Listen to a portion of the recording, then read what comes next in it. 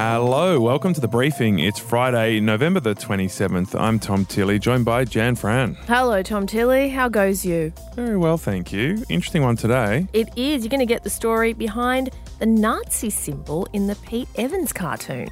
So it reappears now as a constant symbol in neo-Nazi and extreme right conspiracy white power networks. Yeah, you'll find out more about where the Black Sun symbol came from and Pete Evans' downfall in just a moment. First, here are the big news stories of the day. The Defence Force is moving to expel at least 10 SAS soldiers a week after a damning report revealed the alleged murders of 39 prisoners and civilians in Afghanistan. Yeah, so these soldiers have been given show cause notices and given 14 days to prove that they shouldn't be sacked. Yeah, the ABC is reporting that the soldiers are suspected what's called accessories or witnesses to alleged murders carried out by other Special Forces soldiers. Yeah, but they're not among the 19 who Justice Brereton recommended to be referred to the Australian Federal Police. Kylie Moore-Gilbert, the Australian academic who was freed from an Iranian prison yesterday, is expected to touch down in Australia today. Oh my, can you imagine how stoked she will be to have her 2 feet firmly planted on Australian soil? Now, our government won't say this publicly, but it has been reported by Iranian local media, and also unnamed sources have told Nine, Fairfax and the ABC that she was released in exchange for 3 Iranian men who'd been held in Thailand over a 2012 bomb plot in Bangkok. In Iranian news, you can see the 3 men at a ceremony. They're draped in the Iranian flags. It all looks very official. Yeah, the media reports say that the head of Australia's Office of National Intelligence negotiated with Iran for a year to secure her release.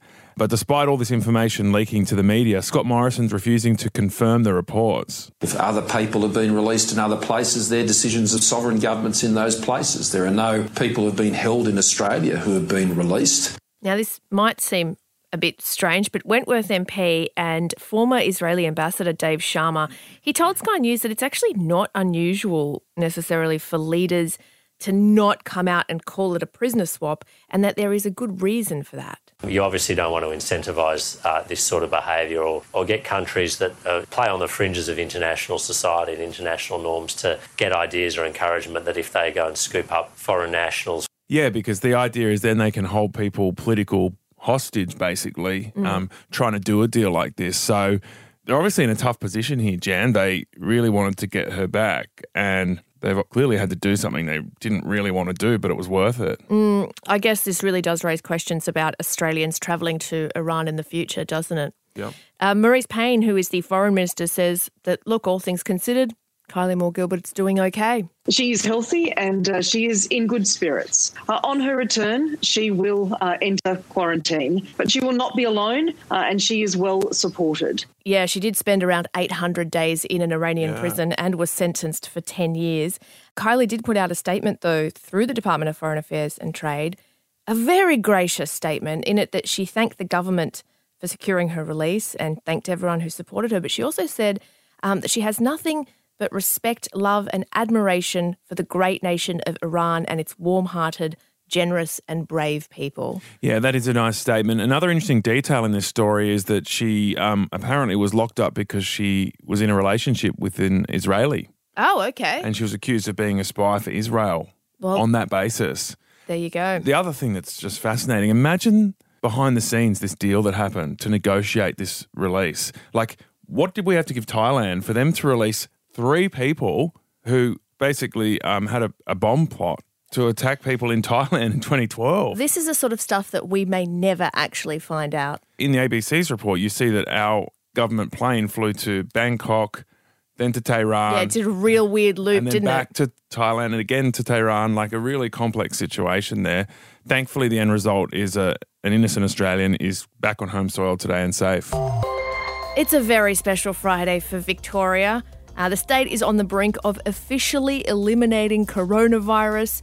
This is as long as it gets 0 new cases today, though. So fingers crossed, Victoria, you can do it. 28 days without an infection is the internationally recognised benchmark for elimination. This good news comes as the state prepares to accept international arrivals from December 7 under a revamped hotel quarantine program. Hopefully they can get it right They can get it right. Yeah, you'll remember that their hotel quarantine program, they put the kibosh on it back in July because it was responsible for the state's second wave. They will be opening it back up early next month. They said it's going to be revamped this time. A lot more stringent measures. There won't be hotel workers working in multiple jobs. Some staff will be living on site. There's going to be contact tracing of staff before they start. So some differences there. They do need to get it right this time. So good luck, Victoria. Netflix, Disney Plus and Amazon Prime could be forced to create a certain amount of Australian content under a new proposal from the federal government. Yes, so the idea is that they would have to invest a certain percentage of the money that they make here to either buy locally made content or to produce it themselves. Now, the whole point of this is to level the playing field with local free-to-air TV. They already have to make and broadcast a certain amount of Aussie content.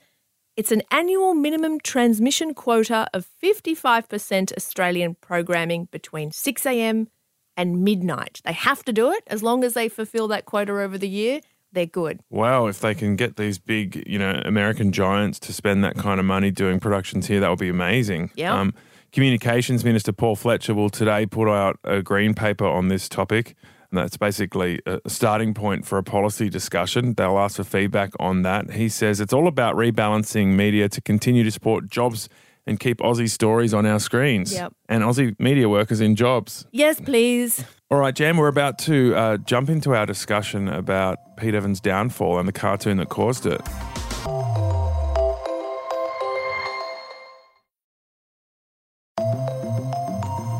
On today's briefing, we'll explain the meaning of the symbol in the Pete Evans neo-Nazi cartoon. Yeah, the cartoon that destroyed so much of his business 2 weeks ago. If you haven't seen this cartoon yet, feel free to pause the podcast right now and Google Pete Evans cartoon. It will absolutely come up. What you will see is a caterpillar in a MAGA cap speaking to a big black butterfly or moth, potentially. And in the side view of the butterfly/moth's wing, you'll see this round symbol. Yeah, and the caterpillar has a speech bubble that says, "You've changed," and the butterfly says, "We're supposed to." Yes. So the controversy here is that it turns out that the symbol on the wing of the butterfly was used by Nazis and then neo-Nazis as a sort of replacement for the swastika, right? Yeah, so when Pete Evans posted that on his socials, it was met with immediate condemnation. Far bigger than the flack he copped for the dodgy COVID sun lamp. Far bigger, yeah. Or the activated almonds or even his COVID conspiracy content. Yeah, because, I think if you are being seen to support Nazis, which, they killed 6 million Jews in one of the darkest chapters in human history, it is understandable that you are going to be met with a strong reaction. And it wasn't just a reaction from the public. He was dropped by his publisher, Pan Macmillan. He was about to film Channel 10's I'm a Celebrity, Get Me Out of Here, but he was dropped from that too.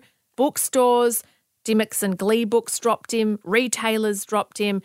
A lot of organisations have cut him loose. Yeah, but then he came out saying he didn't know what that symbol was. Just when you thought 2020 couldn't get any more bizarre, the mainstream media have come out and labelled me a racist and a neo-Nazi.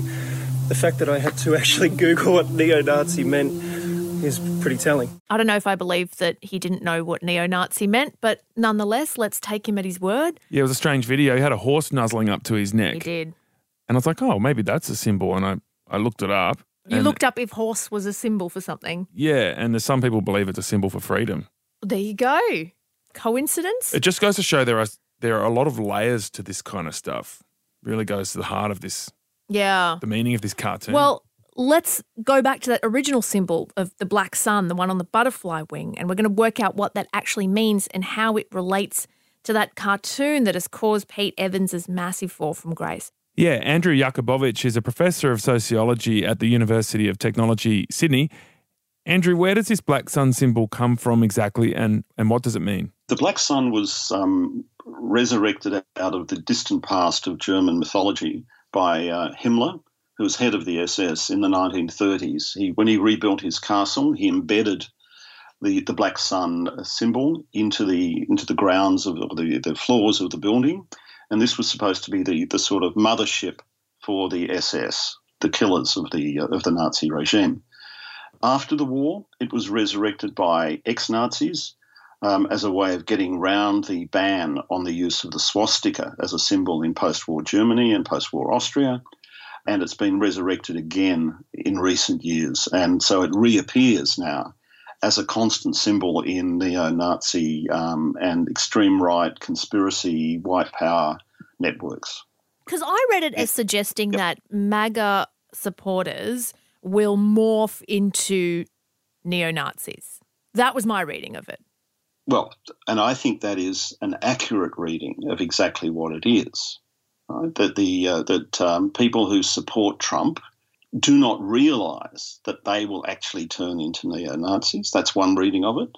People who support Trump should be alerted to the fact that they are fortunate that they will turn into neo-Nazis. That's another reading of it. And I guess a third reading is inside every Trump supporter is a valiant proto-neo-Nazi waiting to get out. And when they morph or transmute into the butterfly moth, they will have realised their life's work.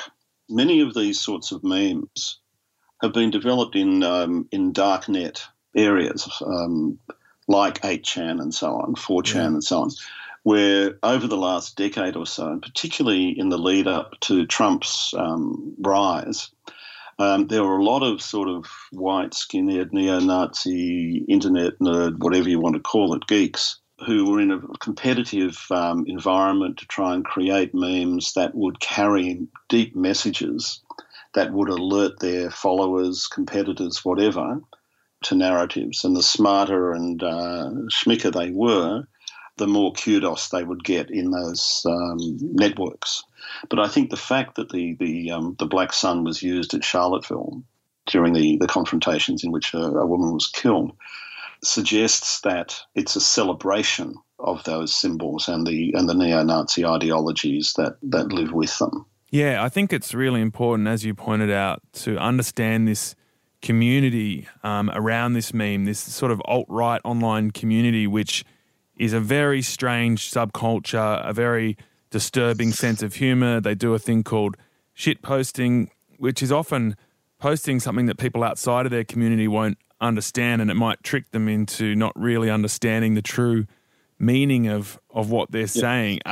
Are we certain that that's where this cartoon originated from? Do we know who actually drew it, who came up with this? It's difficult to track. I mean, I guess it's a research project of its own to go back in and do all that work. It's feasible, but unless you guys are followers of neo-Nazis or linked into other neo-Nazi networks, or people who are followers of neo-Nazi networks, it's unlikely you trip across it. That was sociologist Andrew Jakubowicz. So let's find out, Jam, what all this means for Pete Evans' future. Yeah, Andrew Hornery has followed his trajectory, well, basically since Pete Evans emerged as a celebrity chef. He is a celebrity writer for the Sydney Morning Herald. Andrew, some organisations had already distanced themselves from Pete Evans' COVID comments and other things that he'd said and done, but do you reckon this neo-Nazi cartoon scandal has just gone a whole nother level of destroying his business relationships? I think that's absolutely the case. When you're putting out imagery which is deemed so controversial and so distasteful by the vast majority of people, there's really little else to expect but your corporate sponsors to run a mile. And look, no brand which is trying to target the mums and dads of Australia, which is what most of those brands were, that had supported him, people like, cookbook sellers and things like that, they're not going to want to have any sort of association with someone who's creating that sort of controversy. Andrew, the thing I've been wondering through the whole 2020 Pete Evans saga is there a business model behind this chaos? He's made himself the most talked about person in Australia by hitting all these controversial topics in just 1 year. So do you think, via his podcasts, his independent web platform, or the resort he's launching in Byron, that he actually could end up making more money than he was from towing the line with those mainstream media platforms of TV and publishing?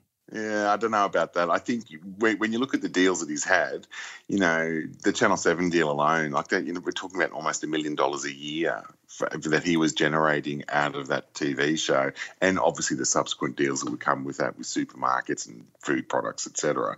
So, that sort of money is very hard to replicate when you're beyond the world of big corporations. So, and he really has. So he's kind of gone into, I guess, the crackpot conspiracy element of the internet, and I just don't see the sponsorship coming in on that, whether it's just to simply generate more followers on Instagram and social media by being outrageous. How much do you reckon the mainstream media, I'm using air quotes here, you can't see me, the mainstream media, how much do you reckon we have played a role in platforming, in publicising, in legitimising Pete Evans? I mean, he was due to appear on I'm a Celebrity this season, and this is after all of the gaffes.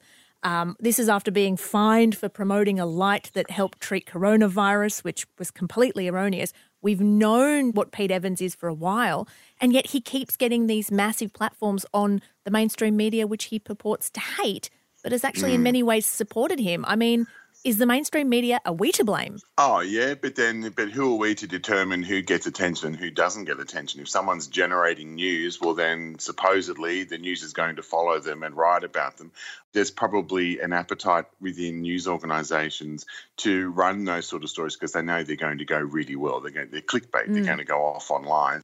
Pete Evans becomes this perpetual news story which is constantly being regurgitated over and over again. Yeah, but that's the problem though, because I feel like there are media outlets that are both slagging off Pete Evans but also providing him with a platform and in some ways profiting off him. So it's a he's little like a drug. They're addicted to his drug. Yeah. It's the drug of infamy and controversy and outrage. And it just seems a little bit hypocritical. Oh, yeah, for sure. But it is probably very hypocritical. But then, you're damned if you do and you're damned if you don't. If there's an interest in the audience to read that story, well, then they're going to constantly run that story because it's, in the end, news is also a business and they want to produce material which is going to get an audience. Otherwise, I guess, really, what's the point for them? Yeah, it's a tricky position because I think if you were a mainstream media outlet and you chose to ignore Pete Evans, I mean, he's got close to 2 million followers on social media. He has full control over his platforms. He has an audience that loves him and engages with him. You're right. He does have a big platform. So he does wield considerable influence. And I do think that when he is making statements which are going to be challenged, it is the media's job to scrutinise that. Yeah, and I think that's where the balance needs to come. Anything that's dangerous needs to be called out as such. But I can't imagine people ever completely going away from the story because it just gets too many clicks, and that's the business model of new media these days. Andrew, great to have your analysis. Thank you so much for joining us. Thanks, guys. That was Andrew Hornery, celebrity writer for the Sydney Morning Herald. Jan, do you think Pete Evans will ever come back from this? I don't know. Depends on what we mean when we say come back. I think he's definitely able to find a new audience, and he's probably very likely to be able to monetize that new audience. So if you consider that a comeback, yes. Do you think he could come back to sort of mainstream media? Definitely not in the way that he was before. I reckon he could at some point. A, because he's just so clickable, and B, if he went away and then came back in with the mea culpa. The redemption story. People love that if it's authentic. I don't know about that. I don't know if he'd get to the same level that he was at before hosting a show like My Kitchen Rules for so many years in primetime on commercial television. Yeah, maybe not. Our sponsor this week is CommBank, who are all about positivity and the can-do attitude. So once again, we're going to send you into the weekend with a can-do moment of the week. Yeah, we're taking you to South Australia. This is a great story. Today we're focusing on a young doctor. So this young doctor's basically been credited with stopping South Australia's second wave. For not going to that pizza shop? No. Although she probably didn't go to that pizza shop. Haven't confirmed or denied that one. She heard a cough, actually. She heard a cough in the emergency room last week. Lots of coughing going around in an emergency room. But she thought, hey, this sounds like a bit of a weird cough. Let's get this person tested for COVID. Right, even though they actually hadn't had any community transmission. No, exactly.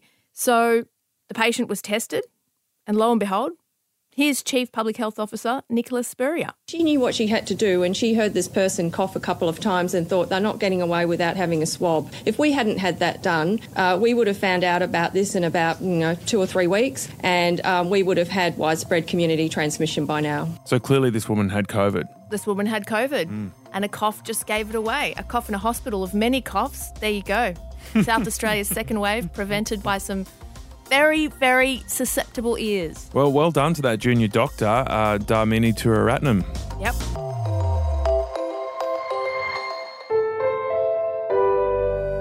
A Podcast One production.